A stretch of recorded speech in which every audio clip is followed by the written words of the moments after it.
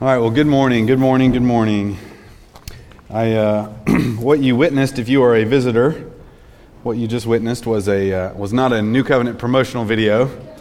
That was a reflections video that we do at the turn of every year, just to look back on the things that the Lord has done and the things that we were involved in previous years.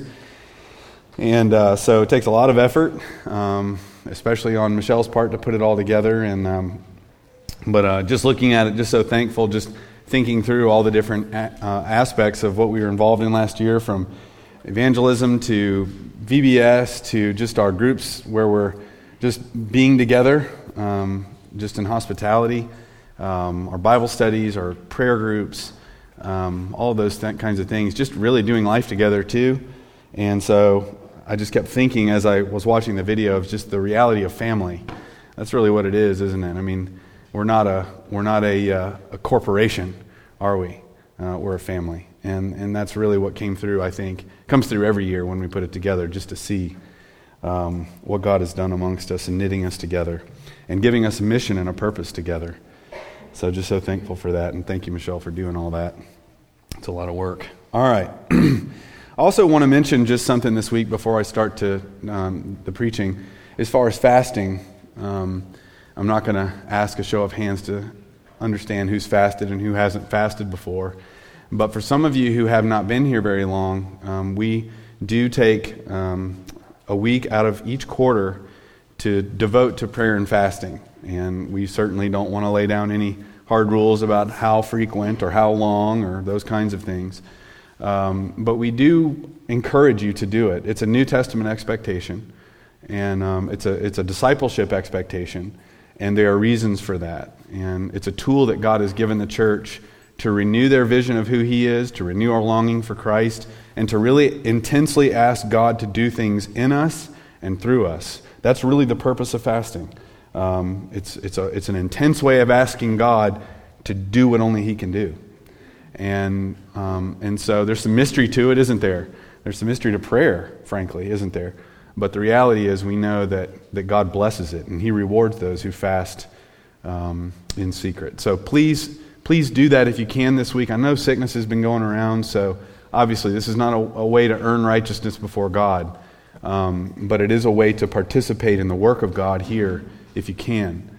And so please be encouraged to do that. And what Matt was mentioning on the realm is we typically, as leaders and others, they post encouraging verses to think through, items to pray for day by day as we go through the week together, and posting some encouraging songs. I know for me, when the last thing I want to do is miss another meal, is I will sing or listen to worship music or something like that lifts me up out of myself and my hunger to remember the Lord. And oftentimes He satisfies me and holds me over for yet another one or something like that. So music is just so powerful, isn't it?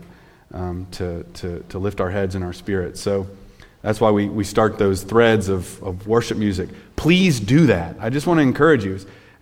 It seems to be the same 3 or 4 people every time. Like, we expect it from Marty, right? We expect it from a few others. If we don't expect it from you, be that person this time that posts these songs, that engages and interacts with us in these things. We are in this together, all of us together, aren't we? This is not about 3 or 4 people. This is about us all together. And I know that if you haven't posted it, it doesn't mean that you haven't been participating. But what I'm saying is it's so encouraging to hear from you all. It's very, very encouraging. So please post if you can. We can use this social media medium like Realm to encourage the saints. Don't write it off as that's just, technology.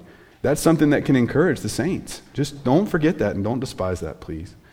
So, that being said, just please participate if you can, if you're able. And also just keep in mind people that are sick, that are still sick. Steve and Gwen still getting over COVID. And Steve's got a procedure tomorrow. I don't think it's too intense or anything, but something to just keep him in mind and prayer for as well. And I know that there are probably other families that are still sick too. I'm still up and down, in and out. Really just don't feel that bad, just sinuses, as you might be able to pick up on. So, all right. So, covered those things. If you can Marty, can you turn those lights up? so we all don't fall asleep. Turn to 1 Peter. 1 Peter chapter 2. 1 Peter chapter 2.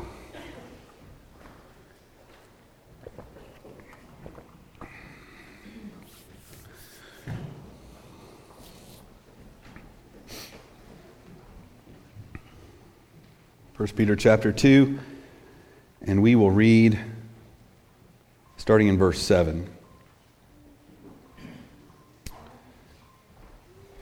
Or actually, let's start back up in verse 4. Peter writing to the Christians scattered around Asia. And coming to him, that is, in coming to Jesus, as to a living stone, which has been rejected by men, but is choice and precious in the sight of God, you also, as living stones, are being built up as a spiritual house for a holy priesthood, to offer up spiritual sacrifices acceptable to God through Jesus Christ. For this is contained in Scripture. Behold, I lay in Zion a choice stone, a precious cornerstone, and he who believes in him will not be disappointed. This precious value then is for you who believe. But for those who disbelieve, the stone which the builders rejected, this became the very cornerstone, and a stone of stumbling and a rock of offense. For they stumble because they are disobedient to the word, and to this they were also appointed. But you are a chosen race, a royal priesthood, a holy nation, a people for God's own possession, so that you may proclaim the excellencies of him who has called you out of darkness into his marvelous light. For you once were not a people, but now you are the people of God. You had not received mercy, but now you have received mercy. So let's pray together.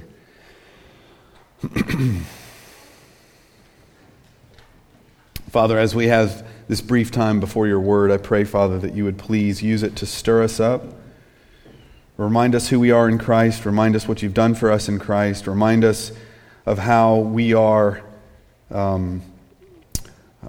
privileged beyond measure at this point in human history.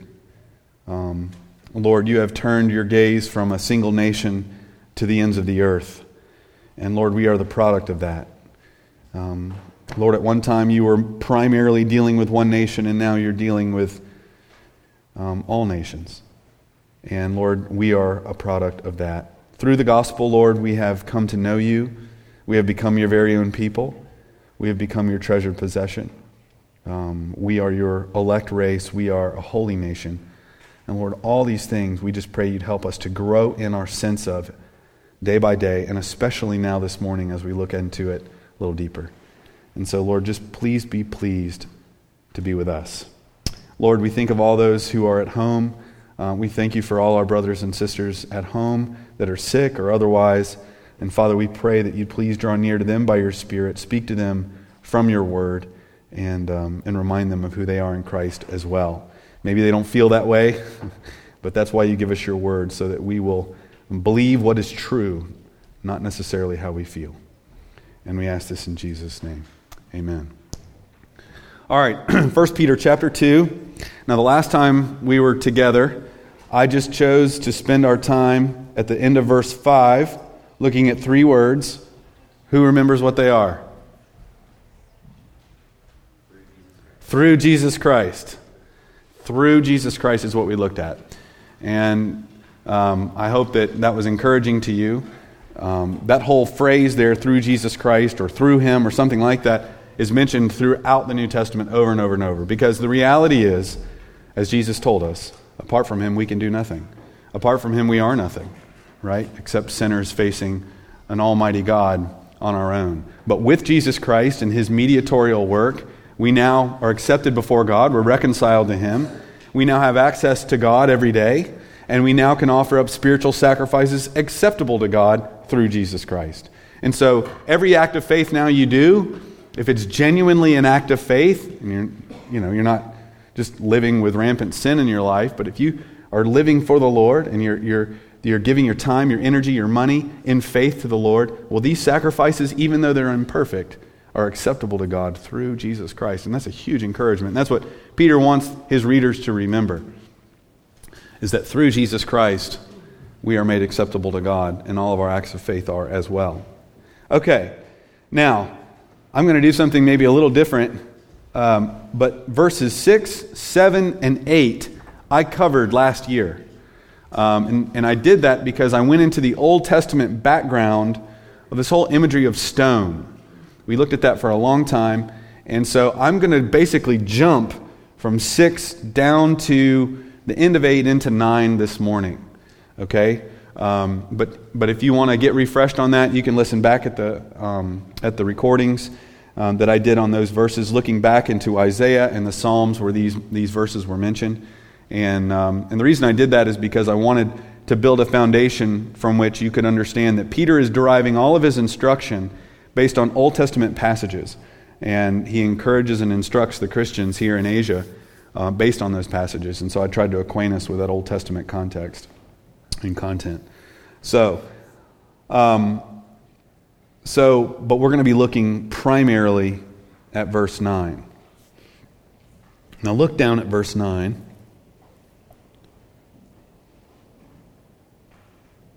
And you'll notice Peter begins with a transitional word. But you are a chosen race.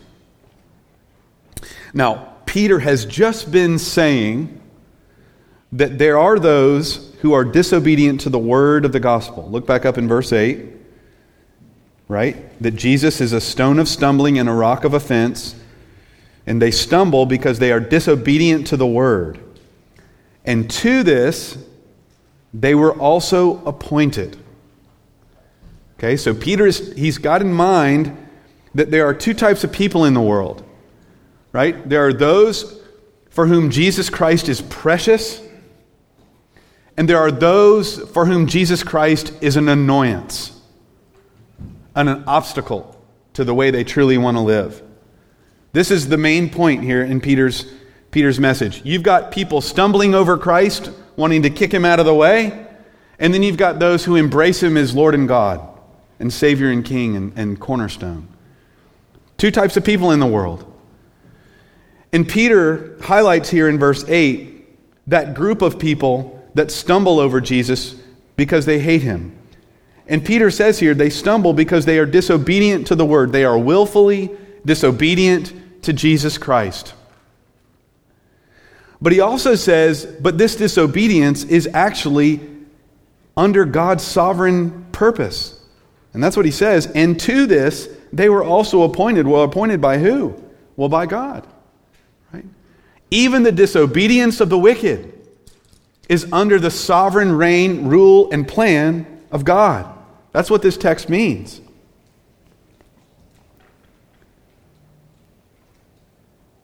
These people are willfully disobedient, but God is also silently, in some ways, secretly sovereign over this disobedience and wickedness. They willfully see Jesus as a stumbling block. They live self-willed lives, wanting their own way rather than the Lord's. And Peter says, and to this they were also appointed. So it's gripping, isn't it? But in the end, can it really be any other way? Do we have a God that is merely just someone who reacts to all of our free will decisions? I mean, if that were true, could you really entrust your whole life to him? Could you entrust human history to him? Well, of course not. And don't get too caught up in, oh, well, that means we're robots and all that, because the Bible doesn't hold that out either. But the reality is, as the book of Proverbs says, that even the wicked, God has designed for his purposes. So just understand that. And yet that does not alleviate their responsibility one bit to obey the gospel. They are disobedient, Peter says, to the word. They still stumble willfully over Jesus Christ. They want him out of the way. And yet God is still sovereign over that. It's a terrifying reality that there are people that hate Jesus Christ. And that was all of us in this room before we knew Jesus. It's not some class of people out there somewhere, right? Look at yourself. And that used to be you. It used to be me. I used to be a mocker I used to sit at a little Baptist church over in Simpsonville, and I used to mock preachers until something happened, right? Until God came into my life and filled me with His Spirit and revealed to me that I was one of His. And this is where Peter goes. You've got these people that stumble over Jesus Christ, disobedient to the Word, but you, Peter says, are a chosen race. So he transitions. But you are a chosen race. Now this is an amazing transition. Because the reality is we know from the Gospels that the way most people are on is broad. Isn't that right? Most people in this world are not Christians. Jesus said, the way is narrow and hard that leads to life, and few there be that find it. Many are called, but few are chosen. This whole idea of few, there's few. We're rare. Relatively speaking, aren't we? We're rare. Christians, real Christians are rare. And why is that? Is it because, we're just an elite group in terms of our intellectual capacity? Well, no, Peter tells us here that it's rooted in what? It's rooted in election, isn't it? But let's look at this a little bit more. He says, but you are a chosen race. Contrary to those who disbelieve and appointed to destruction, we are the elect of God. These people that Peter is now talking about are his readers. And these readers are not disobedient to the Word. These readers are not appointed for destruction. You in this room who are in Jesus Christ are not appointed for wrath.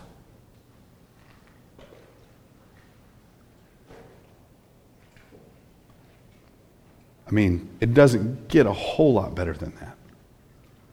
The only reason it's better is because not only do we not get that, but we have God, right? But the reality is you're not appointed to destruction.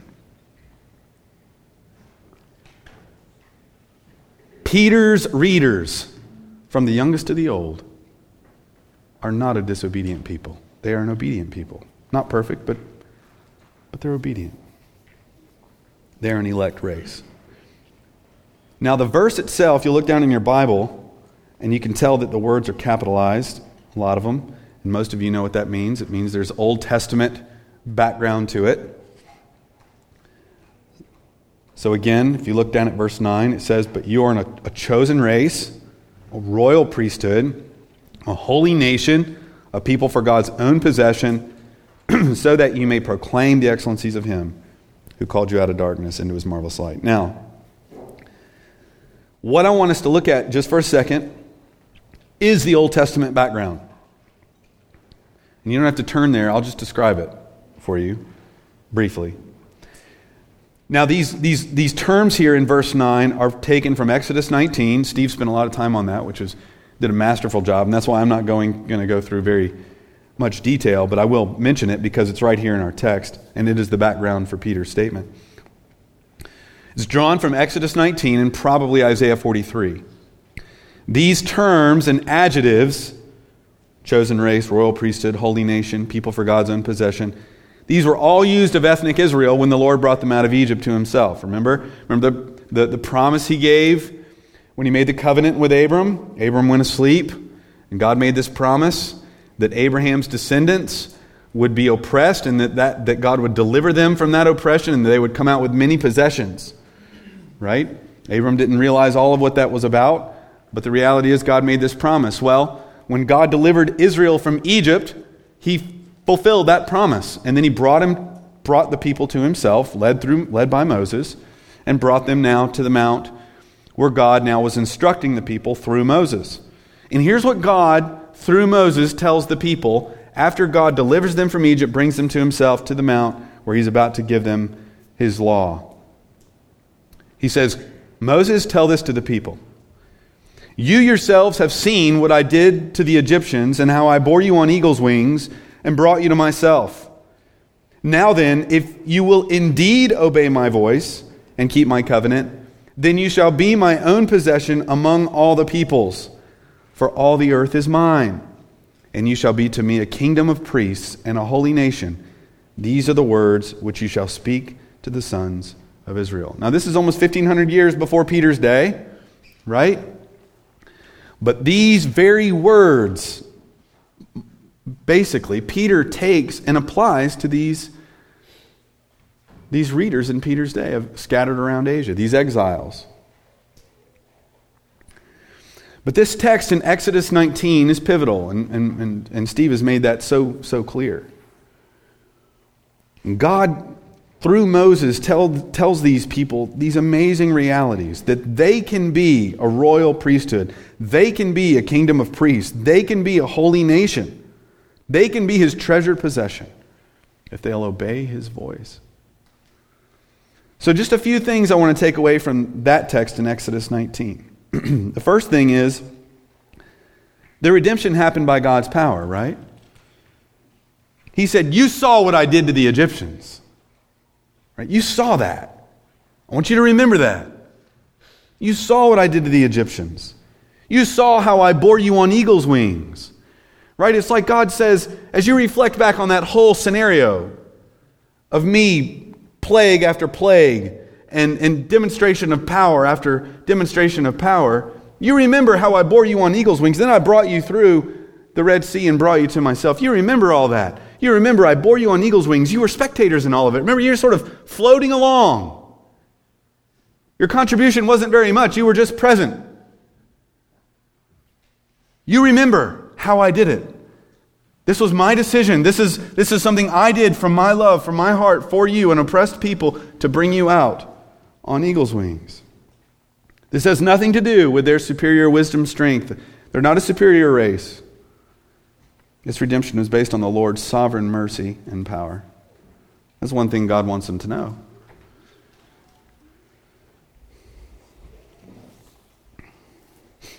The other thing is just the terms themselves. These are the most precious terms that can be given to human beings. Chosen race, holy nation, kingdom of priests, God's own possession. See, these were the identity markers that the children of Israel were to live out with gratitude and faith. Right? They were to realize, what do you mean? I'm a priest to God? I have access to the living God, to the eternal, self-existent God of the universe? They were the most privileged people on the planet, even though they were in a wilderness. It doesn't really matter where you are circumstantially if you know God. Is that right? It doesn't matter if you know God. You can be in a jail cell with members of ISIS in Sudan and still have a far more privileged place there than sitting like a king in the Oval Office. Is that right? Why is that? Well, because God is your God. And that's what God wanted the children of Israel to know. But to them, though, unfortunately, as we see, God is still not precious to them. But these terms that God gives them was to reiterate who they were to be. These identity markers, treasured possession, holy nation. They were brought into covenant with the living God. They had access to God. They had God's authority and power. I mean, come on, let's go into battle. You saw what I did to the Egyptians. Right? These were the most privileged people on the planet. But they did not live out this identity. And this is the other point. The Lord says in that text in Exodus 19 that the full reality of these identity markers would only be realized if they obeyed. If you will obey my voice, then these things will be true. And did they obey? No, they didn't. The whole of the Old Testament is the drama of God's patience and his judgment on Israel, isn't it? That the whole thing is just this back and forth and back and forth and back and forth of God's patience and his judgment over and over. Over and over, God would spare them and have mercy on them. But then there came a time where the Lord was done. Even in the book of Hosea, he basically tells them this, that you are not my people. The book of Jeremiah, what does he do? He says, I'm going to establish a new covenant. Doesn't he? The book of Jeremiah says, I'm going to write a certificate of divorce. When Jesus is teaching in his ministry, he says in chapter after chapter, especially in Matthew's gospel, that he is turning away from the Jewish people, ethnically speaking, as a concentrated group with which he is in covenant, to a people who's going to produce the fruit of the kingdom. No longer is God's focal point going to be the ethnic Jews. Ethnic Jews have no special place in God's heart unless they're elect now. But we saw this in the Old Testament. This was already foreshadowed in the Old Testament. It was already prophesied in the Old Testament. God says, I'm going to make a new covenant. I'm going to make a new covenant with the house of Israel. And this new covenant will not be like the old. It will be similar in that God says, I'll still have a people, right? It will be similar in that there will still be priests in this covenant. It will be similar in that there will be a holy nation in this covenant. But the difference is that the reality of these identity markers will actually be lived out. As John Reisinger always said, this covenant has batteries included.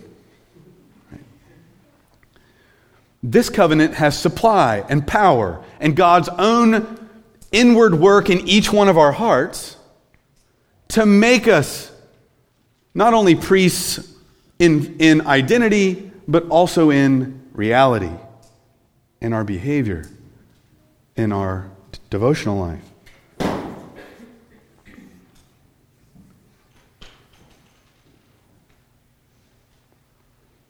The old covenant is based on if you will. The new covenant is based on I will, God says. Not diminishing the true reality of obedience under the new covenant, but the effectiveness of the new covenant will be finally and decisively based in God's power alone, working in the hearts of sinners so that they will love and obey Him. Brethren, you and me are the ones who truly do fulfill Exodus 19. They did not. You are. Think of that. You're all gathered around the mountain. No longer Sinai, but Mount Zion. And now you're God's people. And God has so worked in your hearts that Him saying that you're a holy nation and a kingdom of priests is not just lip service from the Lord. It's actually a reality. You are people that really love God.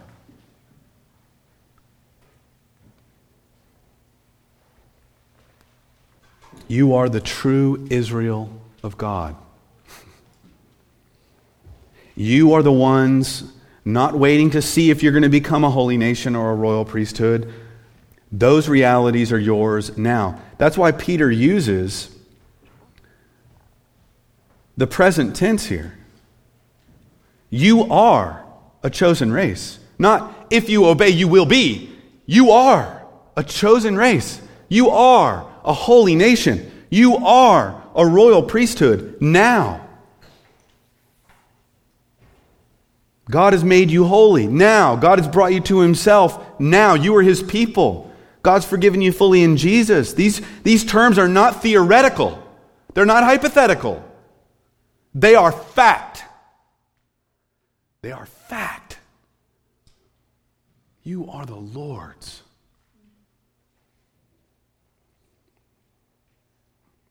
You are now presently these things. You are not waiting. And you must put these identity markers over your life today and every day. Theologians, Bible commentators make a lot out of the indicative and the imperative. You know, we're always obeying out of the indicative. Indicative just meaning that which is reality. And that's all, it's very true. And it's so important that you realize this pattern in the New Testament, and really in the Old, that you behave out of who you are now. You behave out of who you are, right? Who are you? You're a priest or a priestess in covenant with God. Who are you? You are holy. Who are you? You are elect. You're an elect race. That's who you are. And as you remember that, you shake off those doubts. You shake off that sense of being forgotten. You shake all that off. You shake off this sense that God has forgotten you or that God is distant from you, and you remember, wait a minute. I'm a priest. I can walk right in now to the Holy of Holies. So you remember that. You've got to remember that. Your identity is so important for your own just lives day by day.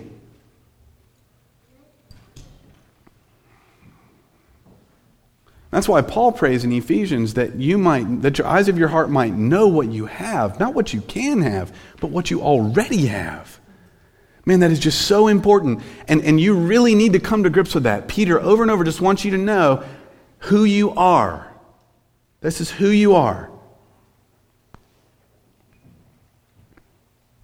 So who are you? You're a chosen race. You, plural. You're a chosen race. Christianity is not a private religion. It drives me crazy when people say, well, I don't have to go to church to be a Christian. I'm like, listen, well, that's true technically speaking, okay? But if you love Jesus, you will love what he loves. And what does he love? The church, right? So if you love Jesus, you'll be with those whom he loves. And I know that there are other churches out there that aren't teaching this and that, but don't use that as an excuse. The reality is, when you become a Christian, you are born again into a family. And if you don't want to be with this family, then it probably means you're of a different stock.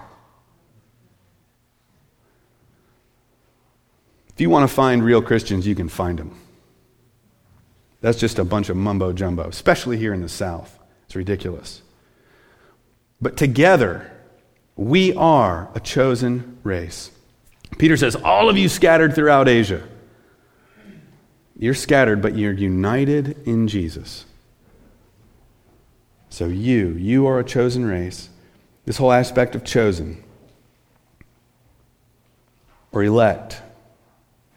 So old translations use the word elect, which is probably better. Drives the point home. He says, but you are a chosen race. The reason these Christians are not among the disobedient and perishing is not because, like I've already said, they're wiser than others, smarter than others, more righteous than others. It's not because of any of those things. It's not because their parents were Christians. It's not because they got baptized. It's not because of any of that. It's based in God's election. That's what he says. You are an elect race. You're not like the disobedient to the word. You're an elect race. God has made a choice. That's what election means. We don't have a problem to know what election means when it comes to election times, but when it comes to biblical election, people lose their minds. All of a sudden, we don't know what it means anymore. What does it mean? Well, it means the same thing. It means to choose some to the exclusion of others. That's what it means. And it is the glory of the church. In Isaiah 43:20, which is where Peter probably gets this phrase, he's talking about where God is going to make a new exodus for his people. We don't have time to look there. And he gives all these glorious realities of what God is going to do one day. The day you and I live in, because of the cross. But in Old Testament imagery, he says this, Isaiah 43:20, the beasts of the field will glorify me in that day, the jackals and ostriches, because I have given waters in the wilderness and rivers in the desert to give drink to my chosen people.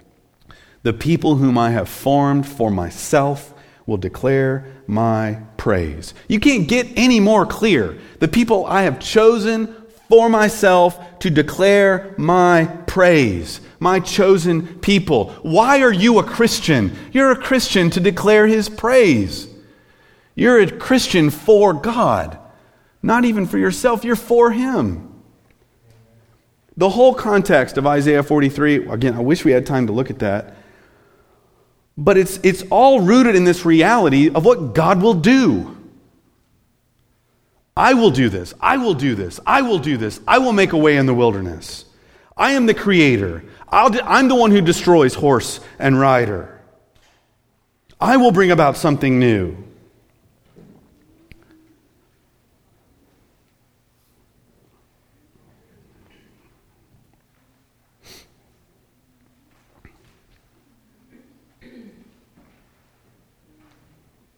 Again, the concept, the term itself is not hard.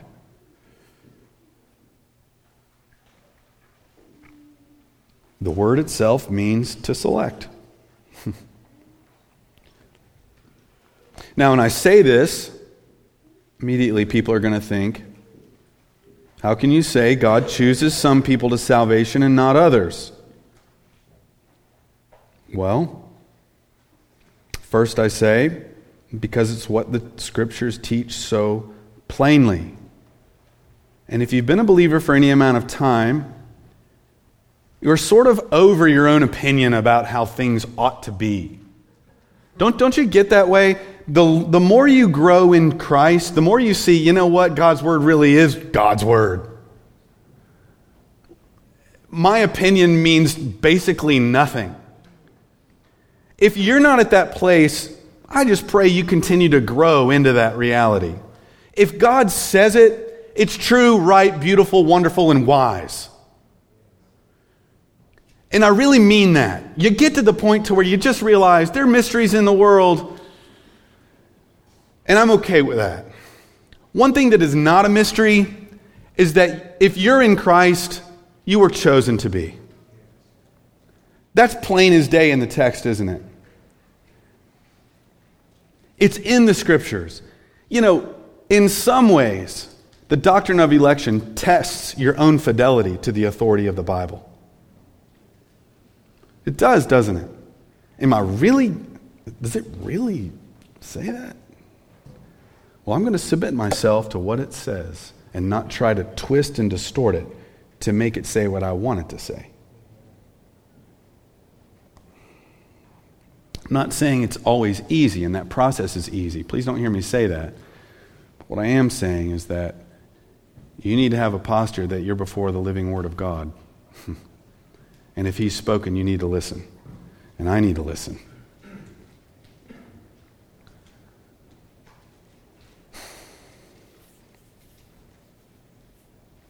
The grammar in the New Testament is so simple. Listen to Paul very carefully here. Ephesians 1:3. Just as He chose us in Him before the foundation of the world. Who is the subject? God. Just as He, God, chose us. What is the action? Election. Who are the subjects or recipients? Us. What is the location? In Christ. And when did it happen? Before the foundation of the world. The grammar is very simple. The concept is not hard logically, grammatically. It's hard for people philosophically and ethically. In other words, people think it's not fair. I mean, that's just the bottom line, isn't it? This cannot mean this. They think God's unconditional election of some to salvation, while others perish in hell, is unfair. Well, it's like I tell my kids all the time, let's think through what is fair. Right? You have to tell your kids this like every other day. What is fair? Because everything's not fair to a kid, you know. What is fair? Fair fundamentally is being treated like you deserve, right? treated like you've earned. Right? That's fair. Fair is you make $10 an hour, you work for 8 hours, you get paid $80. That's fair. Okay? Now, if I have one more stick of gum in my pocket, and one of my kids happens to see that and ask me for gum, and I give it to them, all the others who then see that, what do they say? That's not fair.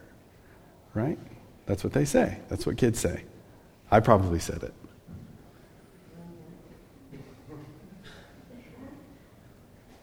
But then it's time to give them a lesson.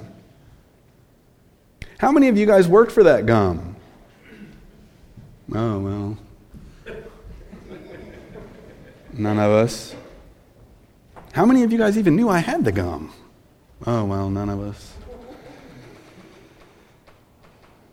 I just happened to give an extra stick to one of my kids, and all of a sudden it's an issue of justice.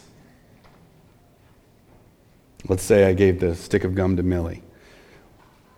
What is Millie getting? Millie is not getting a wage, right? What's she getting? She's getting a gift. Right? That piece of gum is a gift to her. Gifts are not given on the basis of justice. They're on the basis of grace and kindness.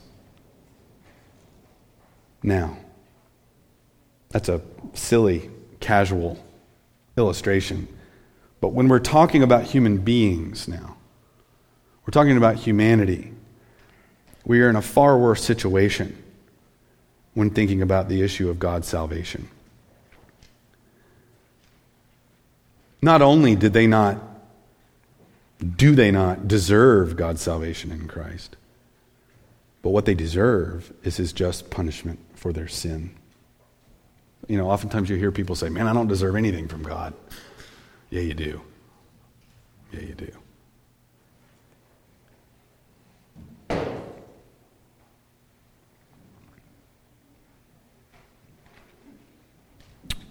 Human beings are corrupt from the womb. They come forth speaking lies from birth, as David says.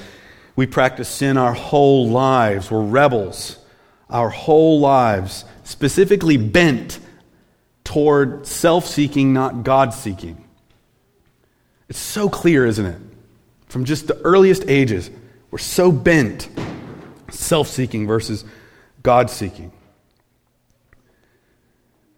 We have earned death. That's what we are owed. Some of you are probably thinking Romans, right? 6:23. The wages of sin is what? Wages. That's what you earn. You earn eternal death. If God treats you fair, you get what? Death.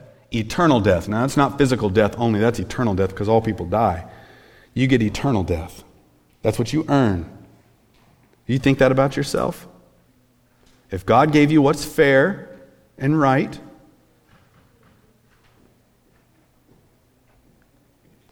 He gives you a lake of fire. And when they're there, like the book of Revelation says, and God's wrath comes upon the wicked, what are the saints and the angels singing? True and righteous are your judgments, O Lord. Isn't that what they're saying? One day we're going to see how wicked the wicked really are. You ever been in that situation where, you know, someone's like, you're driving down the road, and someone's driving like not a good driver, and they cut somebody off, and all of a sudden you see a police car go, and you get them, and you're like, yes. That whole experience right there, magnify that times 10 trillion in the day of judgment, where you're going to see justice carried out, and it'll be a good thing. And the reality is, you and me all deserve to be there. We all deserve to be there. We all deserve to have people cheering at our situation of God judging us because of our sin. This is fair. I wonder if you really believe that. You want to increase in your love for the Lord? Be convinced of this. Don't be convinced of it because I'm telling you this. Be convinced of this because it's reality and because it's biblical. Be convinced of that. The more you grasp this reality of what you were. This is why Paul brings it up in Ephesians 2. Paul, why do you even bring up who we were? Man, we don't want to focus on the negative. Paul says, hey, look, I want your love for Christ to increase. So I'm going to talk about the fact that you were dead in sin, right? You were children of wrath. You were walking according to Satan's course. All these things. Why? So that it increases and enhances and you remember who you were before you knew him.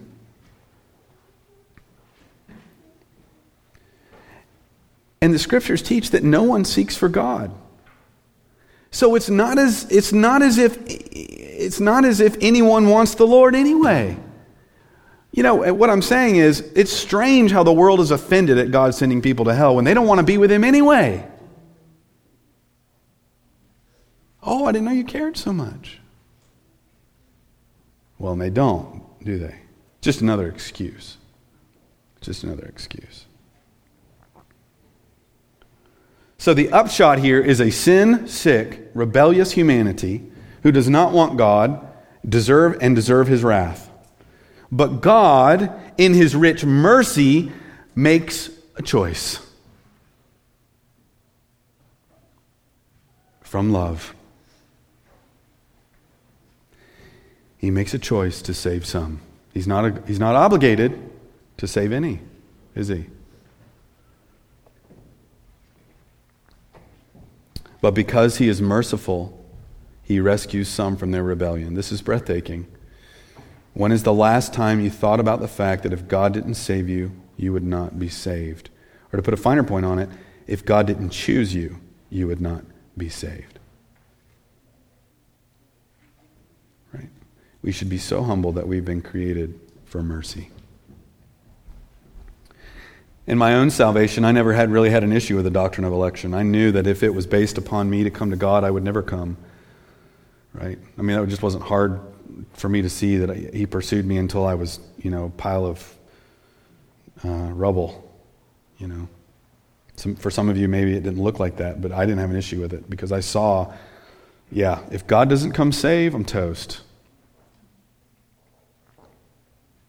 So what I want to leave you with is that your identity is a result of God's gracious, electing love. And don't get too sidetracked in the philosophical difficulties that you think election has. Just worship the Lord that he chose you from love for himself. Trust the scriptures on this. This doctrine does not erase human responsibility. It's another topic. This doctrine does not erase prayer and the urgency of the gospel. This doctrine gives assurance and stability and humility to those who know they deserve only his judgment. And we'll stop there. Chosen race. That's who you are if you're in Christ. It's amazing. And God made this decision before the foundation of the world, if you know him. And Peter is going to move more into this, what we do here in a minute when he talks about proclaiming his excellencies. But first, it's good to just bask in that reality. And the fact that you're the elect of God, I was listening to a little podcast earlier where apparently this issue of calling yourself the chosen people is a big deal out there. It's talked about in racial discussions where there are certain communities. The Hebrew Israelites, for instance, feel like that they're the chosen people of God, the African race. And then you have the Jews that still hold on to them being the chosen people of God. And Peter says, no, it's neither of those things, right? You're the chosen people of God if you're united to Jesus Christ. That's who you are. But this is a big deal. People are going to think if you talk like that you're going to be arrogant, right? And so you just tell them what I just said, which was, listen, this wasn't based on anything I did. This was based in God's sovereign freedom and mercy. He didn't owe me anything except for justice. And I don't get justice. I get a gift. I get a gift of eternal life with his Son and a family of believers that I belong to as well. And it's a glory. And And if you know yourself well enough, you know that has to be true. Because if it's not true, you'll perish along with the world. Because we're weak in and of ourselves, aren't we? But if God has ever loved you, he loves you now, and he loves you forever. So let's pray. Father, thank you for this reality. I pray that it would encourage the saints, and it would strengthen their hearts to remember who they are. And Lord, that as we do, we don't just sit there and bask in it per se only, but Lord, that we would just take this reality that, Lord, that you are saving people and that you are working in the hearts of people. And Lord, the second coming hasn't happened yet. There are still sheep scattered all over this world. You still have your people that you are saving from their sin. And Lord, help us to be a part of that. Thank you for your mercy in each one of our lives. And we ask all this in Jesus' name. Amen.